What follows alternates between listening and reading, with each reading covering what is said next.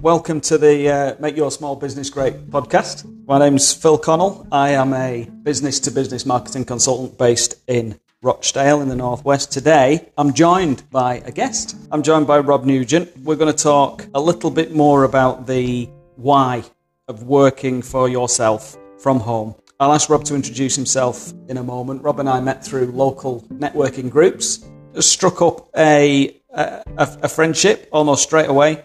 And what amazes me about Rob is that he seems to do everything that he enjoys and also that helps him make a living, as well as being a very involved dad to a young family. We're going to talk about some of the pros and cons of running your own business from home and how the family dynamic and the conflicts of working, family life and relaxing all from the same place work. So that's quite enough from me. You've heard a minute from me talking. Rob, introduce yourself and tell us what you do for a living.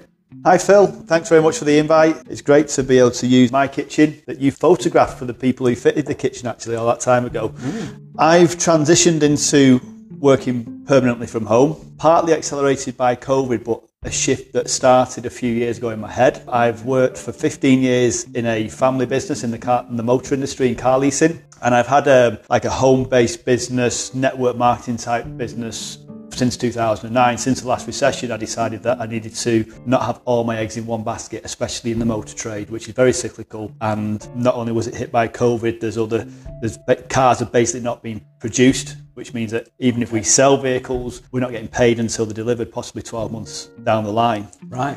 For a lot of the stuff that we do. So the impact on that as a small business is apparent now, but it was apparent to me in 2009 when I got involved with partnering with a utility business as a side hustle, I think it's called now. But back then it was just an opportunity to get involved in something that was a little bit different, and that's really helped me make decisions where I've worked out what I'm good at. I've managed to prioritise my health. So I've gone from being pretty unhealthy to pretty healthy from the age of 35. So I've always played sport, but also always drank and smoked whilst playing sport. Okay. And then obviously when the doctors have you in for your cholesterol tests and all that kind of stuff, when you hit your 30s, you get a couple of knocks on the door to say you need to come back in and chat to us. So I decided to prioritise some other stuff, as well as now have a family of 3 boys under 8. My wife's got a really busy job in the NHS. And so we've just managed to adjust things where in the small family business, in the motor trade, it's hard.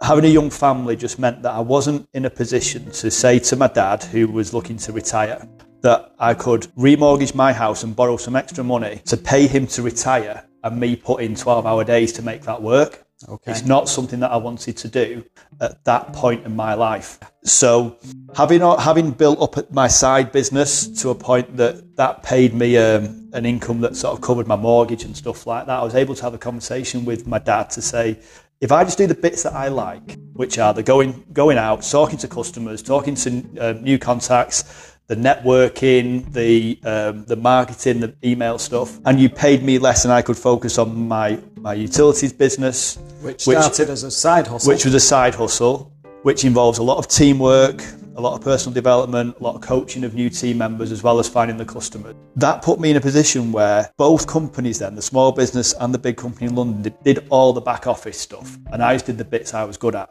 Okay. Does that kind of make sense? It makes a lot of sense from an enjoying your work point of view. You've clearly identified what you're good at, and you've found a business as your side hustle that can do all the back office for you while you do what you like, which is talking to people. And somehow you've also managed to create that situation in your family business. I imagine that was a bit more difficult. That was tough. I pretty much, you could say I ended up talking to a business coach. I think it was more like therapy. Yeah. Because I was in this horrendous situation where in the 4 walls of your office, it's not talked about too much, but you think that the outside world expects you to take on this business that you've built up. Your dad's still working, and there's questions, why is he still working when there's this should be able to son to take it on who doesn't want to do it? And so I actually cashed in an ISA and went to speak to a guy called Simon Gilbert. If you Google him, he's written loads of books on personal development, on sales, on mindset. Okay. And every time I came up with an objection as to why I shouldn't have this conversation with the people in my business, he'd ask me, was what I'm thinking actually ever going to happen? So he challenged you to be realistic. Are your dreams? Yeah.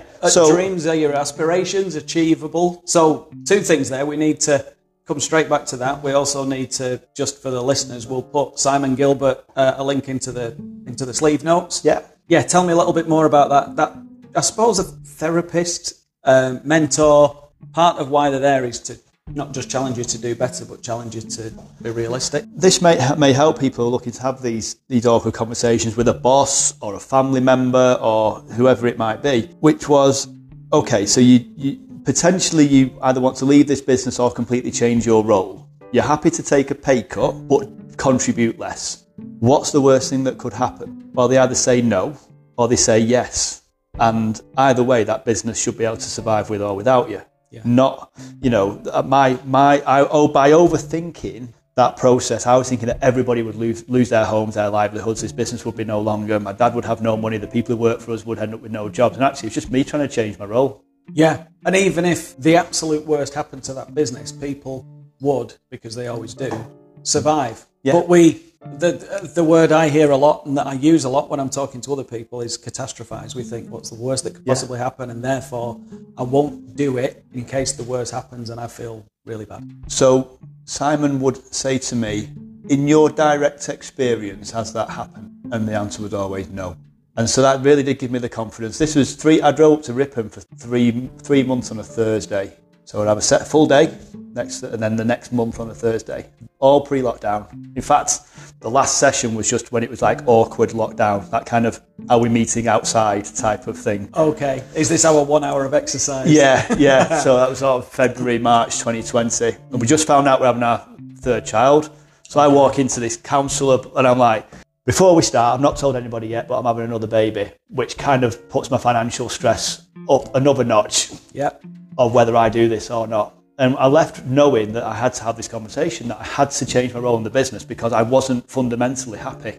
And at a pivotal stage in your life where your family's growing. Yeah. This was your 3rd child, so... This was our 3rd little boy, yeah. You're at a stage where you've already got a growing family. Yeah. And you're...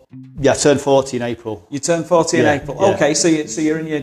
Late 30s at the time. Late 30s at the time. And you're thinking seriously about yours and your family's future and how you're going to survive within and without the family business. It's a very important time to be thinking about those things, isn't it? It's the best kind of midlife crisis. You think, it's fantastic. It was up there. It was up there as a really boring one because it's not as though we've like bought a Harley and everything actually from the outside looking in looks okay.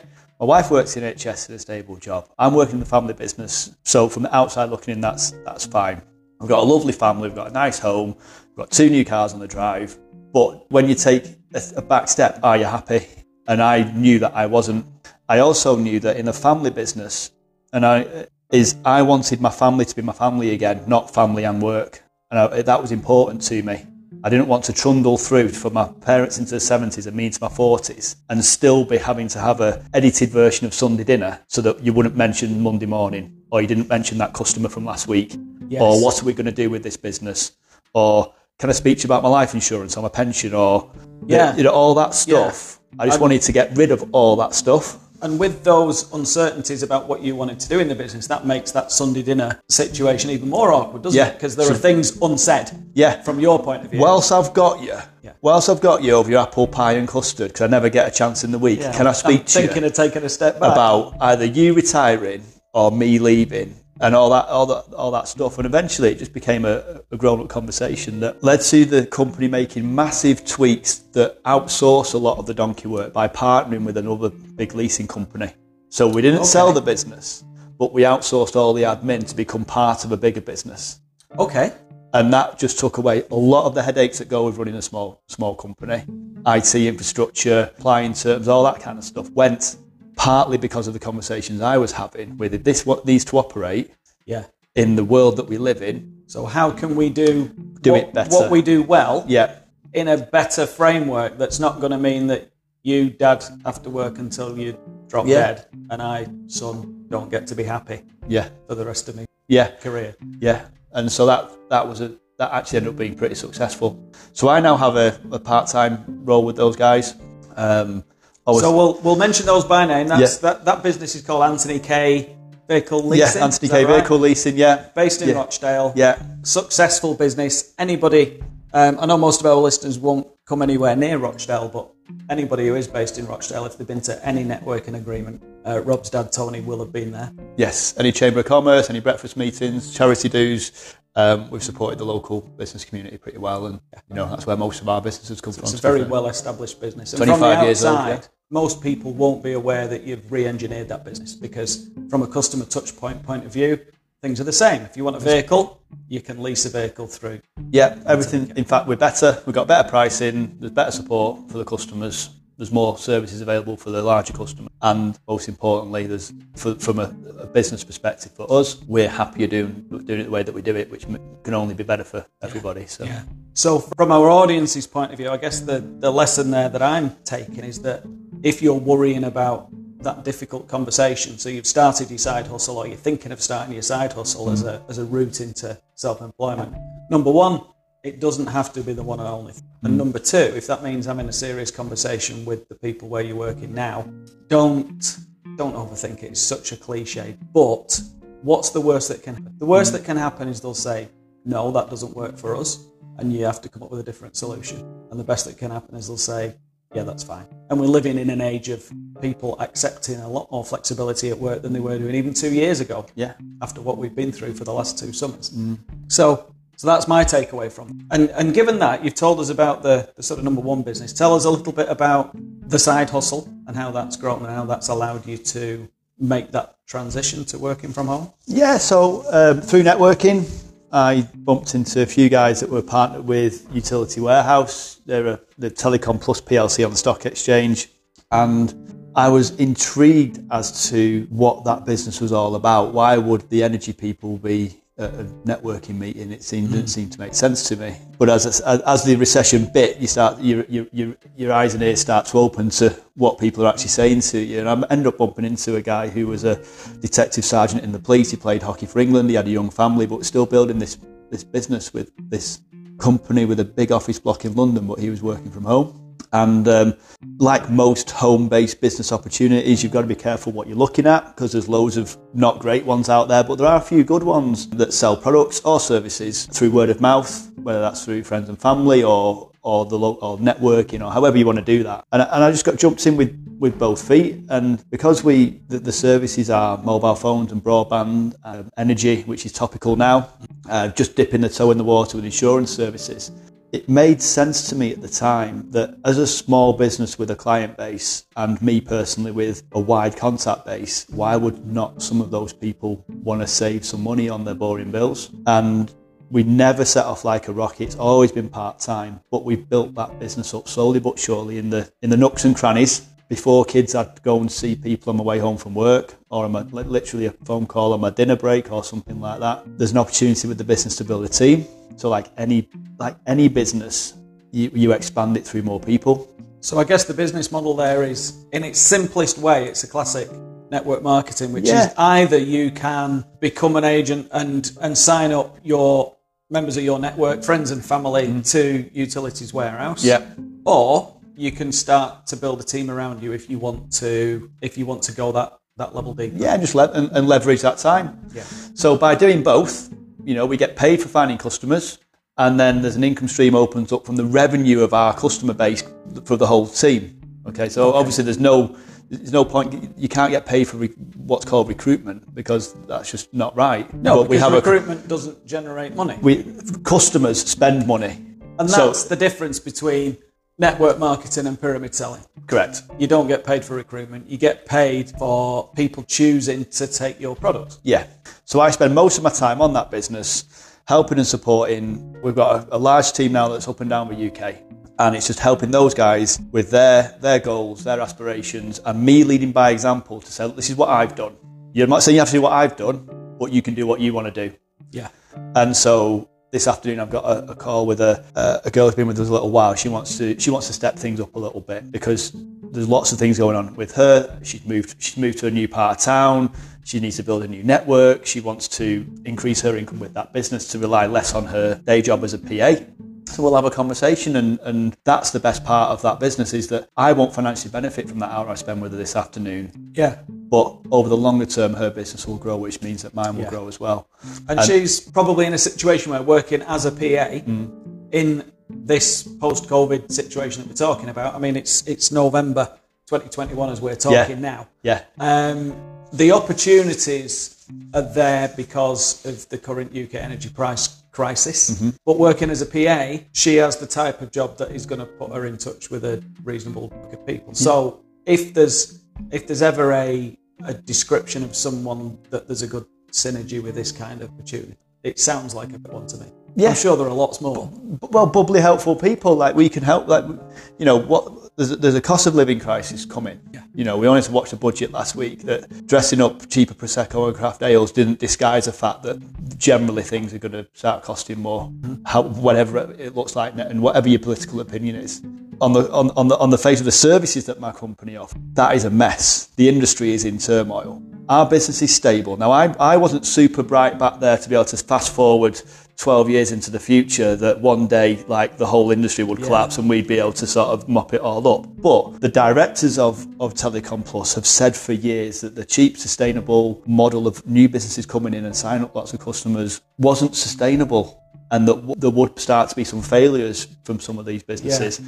The fact that it's all happened inside 4 weeks is just a bit crazy. It's been forced by what's happened in the energy markets, hasn't it? And we were talking, for the benefit of the audience, we were talking about this while Rob made me a sandwich and a cup of tea, which we had before we started recording, and over that we were discussing the balance sheets of some of these companies that are going bust, and they are growing through having attracted lots of venture capital funding and those kind of things, and they've managed to sign up in some instances 1.5 million customers is one of the companies that looks like it's going to go bust.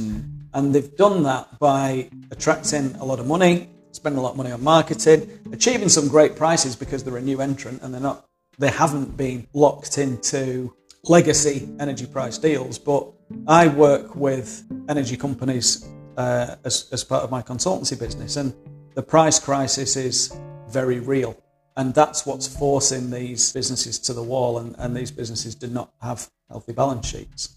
What that means for companies like Utilities Warehouse is that there's an opportunity for a company that's grown with a more sustainable model to take advantage. Yeah, it's an interesting time, and you know, for the services that we offer, you know, typically a home businesses, you might be looking at luxuries and niceties that you can be really shout from the rooftops about, some fantastic creams or a health product or something that's got a real intrinsic value to the end customer.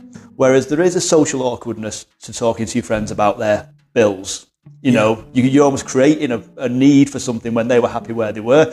Whereas now, we know that most people are either with a company that has failed and they've been obviously passed on to someone to administer their account, and without them, you know, knowing or what the prices will be and that kind of stuff.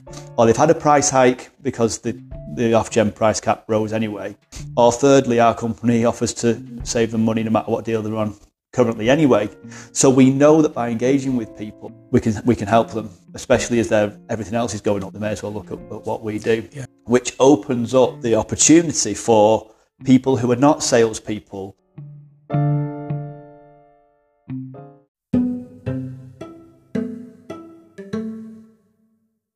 or slick with scripts or particularly outgoing, to just be able to offer help to their network. They benefit from, you know, the company paying them to talking to people and signing the customers up, and they're genuinely helping their friends and family save some money. You know, there's nothing awkward now. It's a topic of conversation and down the country, isn't it? It's on the front pages of the newspapers. Yeah. So you don't need to sell something. In many respects, sell it sells. I mean, it's one of the worst things that you can say about sales. Nothing sells itself, but it's much easier when there is pressure and people are feeling that pressure. They know that their bills have either already gone up or are going to be going up soon. Yeah. So it's time to look at these things a bit more seriously. So I don't want to make this a Utilities Warehouse exposition, but so tell us a little bit more about what that shift in your own lifestyle and your working life has has meant for you. You talked a little bit earlier about your decisions that you made about your health as well. So you've done a lot of things since your mid-30s to change. So we've talked about the way that you've changed your family business. I nearly said your dad's business, but changed your family business to suit and started your own business from home, which you've got control of. Tell us a little bit about what that has given you the freedom to do for yourself. You mentioned your young family, and the benefits of working from home for a young family are apparent to anyone who's got a young family. But what about those other decisions that you've been able to make? I know that you've turned your health journey into another potential career now as well. Yeah, so when I was trying to think, I was 35 or 36, and I got in. I'd played lacrosse all my life, played at a decent level as a kid, and was able to maintain playing at a half decent level whilst still going out on Fridays and Saturdays and all that kind of stuff, but never then excelled, never went up to the next level, became very much a social player. Okay. And lacrosse is a very difficult game to play. It's a very physical game. It demands a level of fitness. I've never played lacrosse. Yeah. I've played hockey a long time ago and it nearly killed me. Right, okay. So I can see the parallels, compared to football or many other team sports. It's a very physically demanding sport to play. Yeah, and I got to my mid-30s. By this time, we've got two little boys, Freddie and Max. Max had just been born, and my cholesterol was still too high. I'd been given medication for gout, so I'd been in A&E with gout. Right. And classic Victorian. You do not want that. Middle-class man disease. You don't want that. It's horrendous.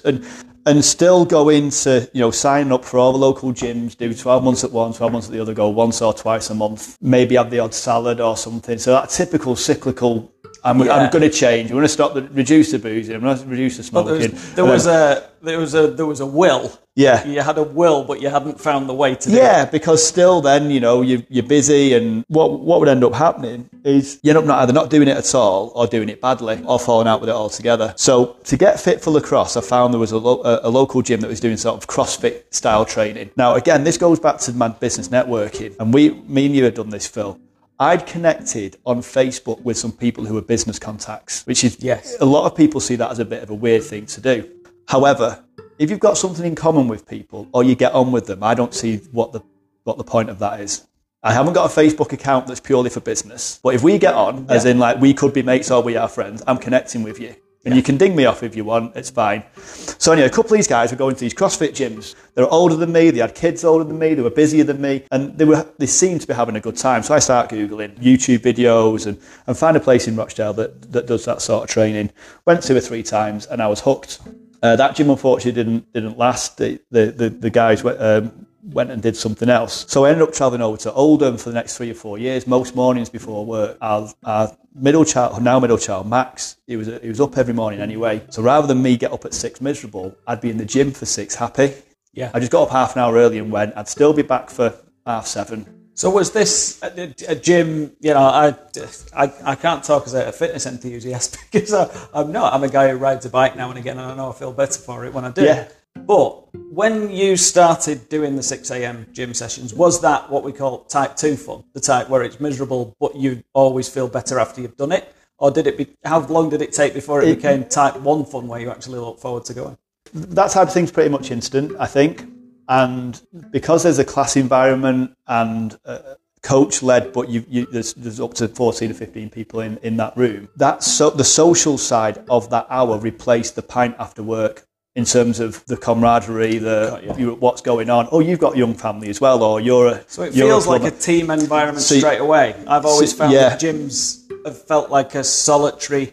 So that's your normal something gym. You do on your own with other people around. Yeah. The style of gyms that we go to, the CrossFit style gyms, or strength and conditioning clubs, or a weightlifting club, they tend to have a community part of them that's tight. Okay. And there's something called the third home, isn't there? So it's on here to talk about, isn't it? Is prior to now, you went to the office or work, you went home, and then most people needed a third home, which would be the pub or whatever they do as a hobby, or could be their little secret hideaway room that no kids aren't allowed in, or whatever it is. Yeah. There's a place to go and unwind and be the third home, and that became the third home for me. And some days I'd structure my diary. I'd go and do a lunchtime class. And then that's part of the reason I realised that I wasn't able to take this to go and buy a business, because I couldn't then recruit a load of staff and then decide I'm going to the gym at lunchtime because that was important to me. Yeah.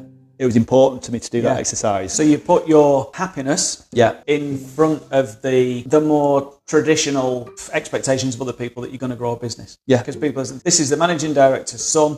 If he starts a business, there's going to be an expectation that he's going to be there with his coat on the back of the chair, ready to mentor everyone that comes in the business, but to your own personal detriment. And if you were joining me, I'd be like, right, well, 3 to 4 times a week, I expect you to be late for work because you need to have done some exercise. Yeah. I'm going to put a shower in case you come on your bike. Yeah. And that's that. Yeah. And I guess that's how the larger businesses have evolved, isn't it? In a small business still. I've had conversations with bosses in smaller businesses where we've said, can we get some showers in? And it's never happened. I remember a business where a bike rack did appear on the wall, but it was never used because we didn't have shower facilities in the office. And so there were conversations from some of the employees about trying to make it a more inclusive place for people who looked after themselves, as well as putting the work in. But in most businesses, that doesn't necessarily happen. A lot of the bigger businesses now, as you say, are getting wise to that and are making sure that people's personal needs are catered for, as well as the business needs, because the things go hand in hand, don't they? But also, who would you rather have working for you? If you're responsible for people, would you rather be helping them be better at everything? Or would you rather them be in your office more and then spend all weekend smashed on beer and wine, then come in on Monday and work more? And then you start doing blood tests for my business and your business, and my people are healthier and your people aren't healthier. Well, I'll win. Yeah, your sickness records are going to be better. Your longevity is going to be better. Yeah. Your loyalty is almost certainly going to be better, even though that's a psychological side effect of good health. Yeah. And also support from your employer. And if I've got gout and high cholesterol, and I think at some point my blood sugars were just under pre-diabetic, so weren't quite yet a concern, but I was in my early 30s. Well, that's not great for when you're in your early 50s. Never mind your early 80s or your early 90s where you would think our generation could get to. So that was a decision of, I need to nip this in the bud and make it permanent. Yeah, okay. And you can't just do that with a quick 12-week diet or a little faddy thing or, I remember in the past did the Great North Run and then had a year off. Because you'd done it. Box ticked. Back on the Marlborough Lights and the beer for a year. And then talk about the Great North Run in the pub.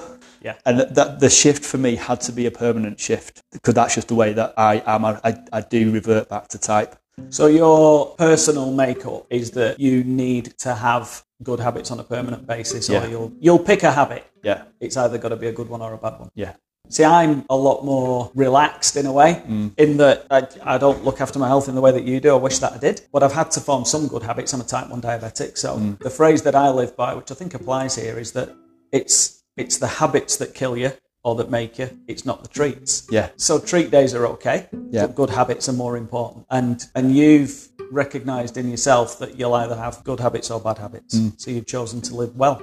Most of the time. Still have treats, still have fun. Yeah. I was talking to someone the other day about 6-packs or something like that, and I was like, I'm 40 years old, I don't want to go through the pain of having a 6-pack.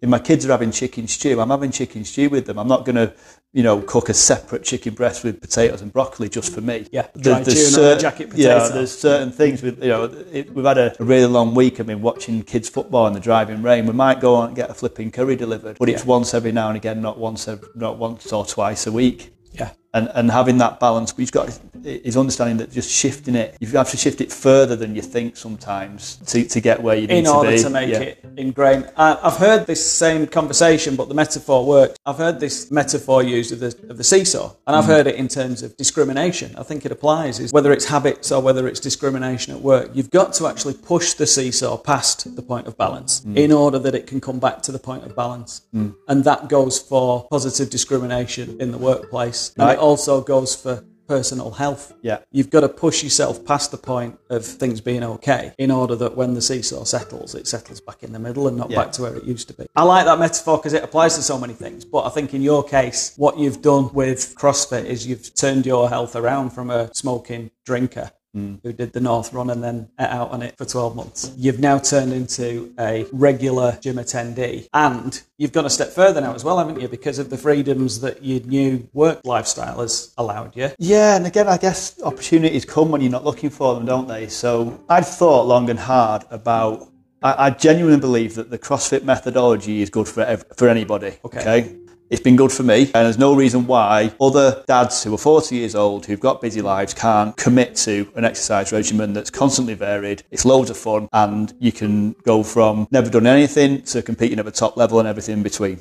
April 2021, I'm 40 years old, and there's nothing else to do. Remember, we're still in some kind of partial lockdown. Yeah. So whether it would have been a ski trip or something big for my 40th wasn't going to happen. So my wife paid for me to do the CrossFit Level 1 coaching course. Okay.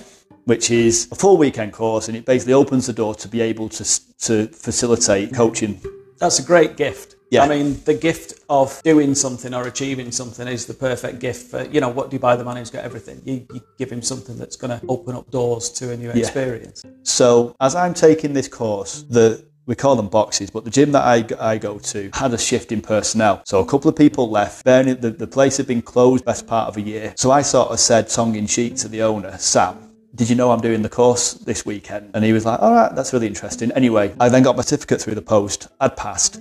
I said, look, if there's any opportunities to just start, just to shadow or to learn how it works, will you just give me a shout? And a couple of days later, we went out for lunch, and I was 40 years old and started an internship. So I became the apprentice. And I'm just coming to the end of that process now where, I'm starting to facilitate the odd class on my own. I just said to you before we recorded this, it's the hardest thing I've ever done. Okay. It's like doing another degree every day. Because it's so different. Every day is so different with so many different people that you're responsible for. So many things you need to know or should know. I'm having an absolute ball. And I've picked up the hours there fit around the family as well. Okay. So if I rewind into my old life selling cars, I'd probably be out 2 or 3 evenings a week at a networking event, meeting a customer or doing something. Well, I'm now 2 evenings a week coaching 2 to 3 CrossFit classes. I would probably be at one of those classes anyway as a member. Yeah. So I'd be out anyway. And I've got a saying in our house that the kids won't miss me not being here 2 nights a week out of 7. Yeah. They're not going to resent that. They'd resent me being away all the time with whatever other job I could have fell into at some point in the last 20 years. Yeah. So that works really well. And a couple of mornings where I do the early shift. So we're up at 5 and down there for 6. And that goes through to sort of lunchtime. Well, they're just the days that I know are my CrossFit days. Yeah. I then come home, pick up the baby and go and do a school run. So it's like CrossFit and Dad days are Tuesdays and Fridays.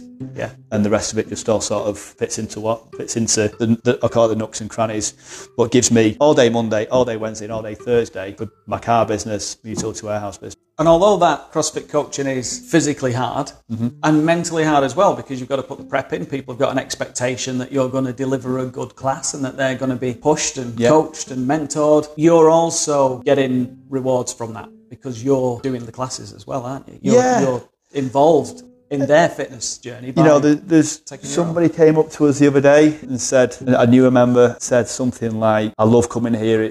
I now want to get up in the morning. Yeah. I sit around and hear other people. There's a plumber and a truck driver and they stay afterwards for a cup of tea and they go into their overnight oats and you're looking at these guys and you're thinking 10 years ago they'd have been where I was sat in the pub at another time of day, but the conversations they're having deep, meaningful conversations about their health and their fitness and their blood markers and how they feel about where they're going in life compared to where they were. Yeah.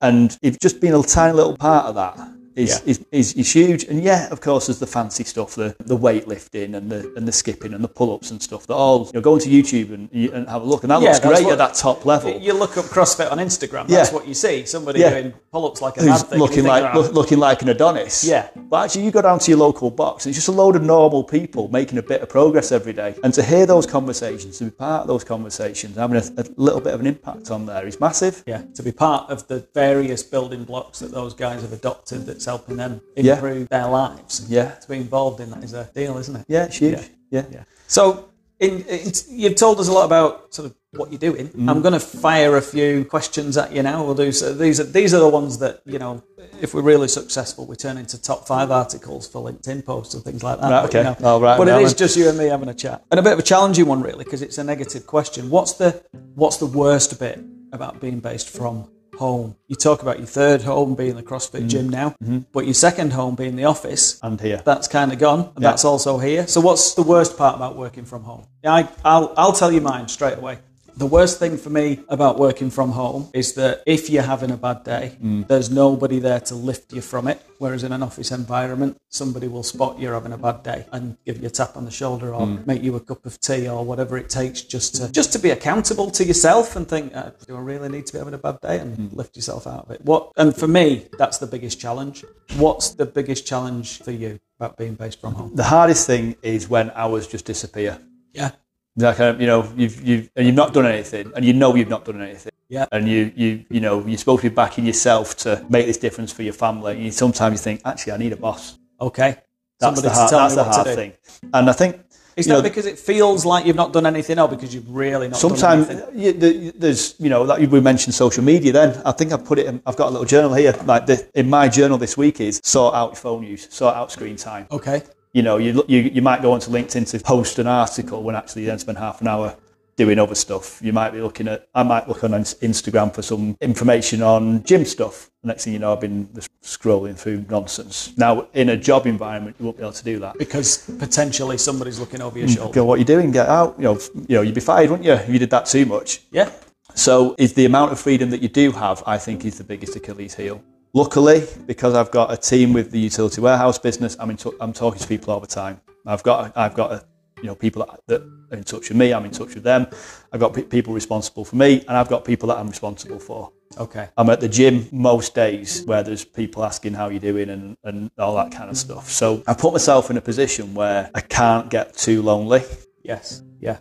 Deliberately. Yeah. I think if I was to set up a conventional business and that was it, just me and a product to sell or whatever it was, I think I would struggle, which is why I've got partnerships, yes. Which is why I've picked a home-based business that does everything for me, got the training, they tell me what to say, what to do, how to do it. We've done the same with a leasing business, and I've done the same with the CrossFit methodology. I'm not sat here writing programs for people, trying to drum up work. Somebody's done that. There's a building with people in it, and my job is to go into that building and deliver, not work out how to fill it. Yeah. So you're doing the things that you enjoy and that you're good at, and let other people worry about the things that you're not good at and that you don't enjoy. And for a lot of people who run a business from home, especially if they're self-employed, that's not always an option. So it's something to think about for those people is, how do I give myself enough freedom to do the things that I enjoy? How do I reduce the load of the what feels like non-productive work? For some people that's outsourcing, for some people that's building a partnership with someone who's just better at those things. And for some of us, myself included, I make myself accountable with an old school friend of mine. We have a regular call where we just check in with them and say, what have you achieved? What's been holding you back? And we don't go into too much detail, but it makes us accountable. Because if I know that I've got a call coming up with my friend Lee, that I'm going to have to tell him some things that I've achieved. If I just say, slack week, I spent too much time on social media and not got enough done, that I won't be judged for that. But on the other hand, saying it out loud means that you've got to admit that it's happened. And at some point, you'll have to move on without you, won't you? You'll have to go find someone that there is some true accountability partner, and you don't want to lose that. Yeah, and this is someone who's been a great friend of mine since school days, so I don't want to let him down by being poor. Even though our businesses, we don't rely on each other, we do totally separate things. But that process of being accountable to each other really helps us to stay motivated and get over some of those challenges of working from home. So the next obvious question is, what are the very best things about working from home for you? And we've worked hard to have a nice home, so it's nice to be in it. Yeah. Is that, you know what I mean? Yeah. There's no point in being empty completely empty for 12 hours a day. Yeah, absolutely. I mean, I came here, you mentioned as we came in, I came here a number of months ago specifically to take photographs of your kitchen. Now, you've worked hard to be able to have a nice kitchen installed. That's just one physical example of building a nice home for yourself. Yeah, so it's nice to sit and open the laptop and sit there and...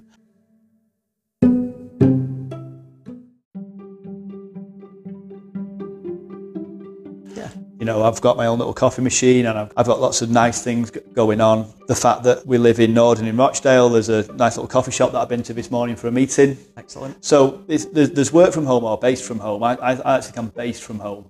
Okay. I will go and see people. Yeah. I could have had that meeting this morning on Teams or Zoom. I turned it into a meeting.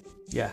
Yeah, to get out and get some fresh air, and you know what I mean. Yeah, that's a big thing for me as well. Although I say that I work from home, I spend at least a day and a half to 2 days a week out on site. I do 1 day a week on site with the same client, I will do, on top of that, I'll do another day, which is mostly meetings, or I'll go and see clients that I don't necessarily need to go and see, but just feel I get more done by going and physically being with them, especially the local clients. So the freedom to do that as well and decide when you're doing it is one of the best things about being based from home. Yeah. Is that you can decide whether to do that meeting on Teams because it fits around you and the school run, or your wife or the kids, or the gym work. But on the other hand, you can go and meet in a coffee shop or at a client's place of work. Yeah. At your own freedom. Yeah, and having certain time taken up by the fun. So I call the CrossFit stuff my fun thing, because, you know, I could not do that and work harder on the other stuff. That forces me to have meetings on certain days. So if I have nothing booked in on Monday, Wednesday or Thursday, I have no week for those other businesses. Got you. So I have to make sure, because I can't move the CrossFit shifts around, because that's just me as an employee working for somebody else, and that's what I've been assigned. The rest of it is me. I have to make something happen on those other days, otherwise nothing moves. Yeah. So that gives you the discipline of a weekly routine, which comes in handy. And again, I can fully identify with that, because as my business has evolved, and it's almost 5 years now since I started on my own, I found that having a routine helps, and the routine is flexible. This week, for example, I'm switching days with one of my clients because I've got a business event to go to on Thursday, which is normally a day that I'm on site with one of my clients. So I've switched that day. I'm going to do that on Tuesday instead. And on Wednesday, that's the day I normally work for another client. But this Wednesday, I'm committed to some filming work with a local college down at the council offices in Rochdale. So this week's a good example. It's been totally switched around, but I know it's been switched around because there's a routine. And the routine's comfortable, so switching it around feels more comfortable. Whereas without that, every week would feel chaotic. And as human beings, we fear change. We like a routine. The human condition is we like a routine. Yeah. This week's a great week to talk about that, because the clocks have just gone back, so all our circadian rhythms are out. How many people woke up at the right time this morning? I know I didn't. Monday of we had winter. to apologise to a 5-year-old yesterday, because he was up at 6 yesterday morning. He normally sort of comes in about 7. So it was 7. In his body, he came in at 7. He was in at 6, which it was his 7. And we're like, go back to bed. And he couldn't do, because he was unable to. Yeah. So yeah. And I always think that kids are just like little adults, and so most of the things they do, we do. Yeah, we are. I mean, I go even further than that. Whenever people are saying, "Oh, I feel like doing this," we're all just monkeys. Yeah, we are still monkeys, and I've talked about this at the tops of zip lines with my stepdaughter, where everybody's terrified. Of course, you're terrified, because if you were a monkey and you took this step, then you would die, and our brains are still telling us that. And whether we're toddlers, adults, or monkeys, we are governed by our instincts in many ways. We spend our life as human beings in nice, comfortable houses fighting our survival instincts, because most of them don't apply anymore, but they're still there at the back of your brain. Yeah. Telling you not to step off the thing, when to wake up, when to go to sleep. Yeah. Basically when it's dark. And we've built, certainly since the Industrial Revolution, we've built a society around breaking those rules all day, every day. Yeah, and we wonder why there's a stress pandemic in the world. And it's bizarre, isn't it? 'Cause I'm not one of these people who say quit your job and follow your dreams, because I've done it slowly. Yeah. Over a period of time, we've created a slightly more flexible life than we would have had if we'd not made some decisions. But each one of them took an element of what seemed really brave then, and might to some of the people listening feel really brave, like saying to your boss or employer or yourself, what if I did an hour of doing something else and not sat here doing this thing I hate? Mm-hmm. What if I started an exercise regime that seems really hard, but actually loads of people do it? I'll give it a go. Yeah. Or entered a run, or started climbing, or went to a martial arts class that you wanted to pick up since you were a kid. Yeah. Of course, you're going to be brand new and feel stupid, but everyone's going to welcome you in through the doors. Yeah. What if you start a home-based business for, I think a starter pack, our starter pack's a tenner. I think most starter packs for a business might be like 50 quid or something. Yeah. Where you get something you can then recommend to people that you know, not have to quit your job and just have a few £100 extra for Christmas. Yeah. As a start. What if you're a photographer, Phil, and you love it, and you go, you know what, I'm going to try and sell some of these photos. Yeah, absolutely. You know, and that's kind of, in some respects, that was one of the things that taught me that I should work for myself, because I got a lot of enjoyment out of the photography work that I started to turn into an income stream, doing a bit of social photography. And it was literally doing the odd wedding, the odd baptism, the odd christening. And although I'm not doing much of that now, that lesson was an important lesson, that earning money doing something that you love isn't a dream. It is possible. You just have to take some small steps. You don't have to give up your day job and become a photographer or a CrossFit trainer or a utilities warehouse, guru, I bet it's extra. I bet it's extra. Yeah. You can do these things as an extra, and if your side hustle is selling a few things off a website or selling your time doing something that you love, whether that's walking dogs or taking photographs or grooming horses, then you can do it as an extra. And then come the time where either for your own motivation or because you've had the tap on the shoulder at work or you see a future that other people haven't seen yet, when it comes time to make the big decision, I'm not going to say the hard decision because it's not always hard, but when it comes time to make the big decision, you're a bit more armed to know what that means and that it's possible. Some people can... I didn't think 10 years ago that I'd ever be self-employed. And now, 5 years into the journey, I don't think that I'll ever be employed again. Are you unemployable? Is that what you're saying? I'm unmanageable.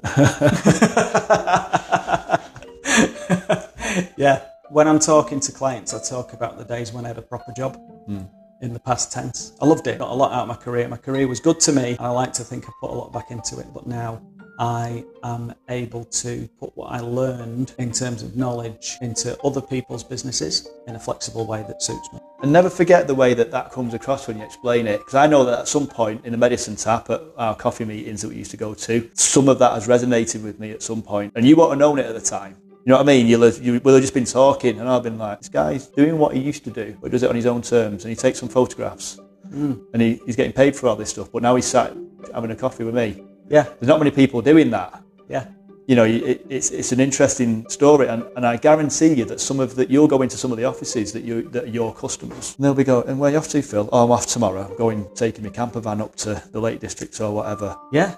And they can't do that. Yeah, and people are, you're living the dream. Yeah. What do you mean you're going to North Wales for the weekend in the camper van? Well, I was in a fortunate position where I was able to sell the family car and buy a camper van. And now I'm in the even more fortunate position where I work in a job where, within reason, I can call the hours. So I can use the camper van. Yeah. And, in some respects, it is living the dream. It took 25 years of having a proper job to build up that knowledge and to have the confidence in the knowledge that I could then apply it to other people's businesses. But that's not outside the realms of most people who've got some experience of doing something that they can then apply that to other people with smaller businesses who need those skills. Yeah. If you've got transferable skills, you can do them. So Rob, we've been talking quite a while this morning and some really good lessons and bits of advice, and you told me a lot about your story and how you managed to effectively do 3 jobs while being based from home. What advice would you give to anyone who is starting or has just started a home-based business? Stay in your lane. What I mean by that is that if you've got a home-based business in respect of what I'm talking about is a network marketing business where you've got a business that you've become part of, you're not setting up your own thing. Right. From that perspective, some of your network isn't going to get it. As long as you picked a good company with a good range of products or services, if you get that in front of the right people, they'll listen. Some people won't listen because they will, not because they have any particular feelings about it, but they just don't see it at the moment. That's fine. If we set up a butty shop, some of your friends would come to your sandwich shop and some people would go down the road. And hairdressers are the best example. Yeah. Imagine you're in it's your 50th birthday party, you're the hairdresser, you've put all the drinks on and you've only cut the hair of 5 people in that room. Yeah. Your home-based business is the same. You can't take it personally. Not everybody wants what you've got. Yeah. Yeah, that's fair. You got to play the long game and follow.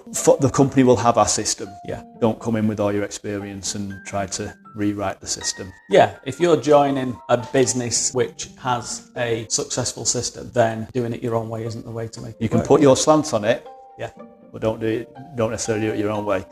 If for people who are just looking at doing following a passion from home or or setting up a business from home, is just get some good people around you. Yeah. I said I obviously invested in a coach that I only engaged for those 3 days over 3 months, and the biggest thing my biggest worry was, what if I get this wrong? What if I mess everything up and we lose everything? Yeah. And we got to the bottom of it. The answer to my own question was, I wouldn't let that happen to my own family. Yeah. So if you know that you might not end up earning £100,000 in year 1, that's probably not why you're doing it anyway. Yes. But you also wouldn't put yourself at such a risk that you would cock everything up so magnificent. It'd have to be a colossal mistake. Yes. So can you back yourself to a point where things are okay? Yeah, and I can really identify with that as in a different business environment. So I set up a consultancy business from scratch, having left a lifetime's career in the energy markets. And that clear motivator there was what helped my business become successful, was the fact that I would not allow for the worst to happen. I couldn't allow for the business to fail, and if it did, then I needed to change things or mould things in order to make sure that I kept my family fed and safe. And that is a true motivator. You know, the first 2 years in most businesses are the hardest, because it's when money's going out, because you've got a lifestyle to meet and money isn't coming in fast enough. But there's no motivator like realising that the money is going to run out at some point and saying, well, okay, so now I need to either go back and get a proper job, or I need to make this venture successful or something else successful in order to do what I've set out to do, which is to feed my family and have some freedom.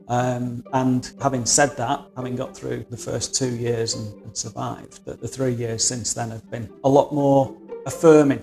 Of course, there are challenges. Not every day is sunshine and roses, but leaning back and thinking, you know what, I've built a successful small consultancy here. I've got some good, satisfied, busy clients, and that gives you a lot of confidence to move forward. So yeah, that's good. Really important. And then finally, to wrap up, I'd like to thank you first of all, and not just for the sandwich and the cup of tea, but for all your wisdom today and your input, which is invaluable. But as we wrap up, what would you say to somebody who is either just starting again or has started their home-based businesses? What nuggets of wisdom should we leave them with before we wrap up? Get a pen and paper, write down 100 people that you would like to work with, could work with, have worked with, and go and buy them a coffee. Perfect. I could not say that better myself. As somebody who works overwhelmingly with people that he didn't realise would become business partners when he was working either with or for them, I could not agree more. Work with the people that you know and the people that you like, and people who are like you. Phil, I've got an idea to run by you. How can I spot you for a Costa? How can anyone refuse that? Perfect. Well, Rob Nugent, thank you very much. I appreciate your time and your food and your hospitality and your lovely kitchen. And I'm sure I'll see you again at those business events in Rochdale. No, thanks for having me. It's been a pleasure. Thanks very much. Cheers. Bye now.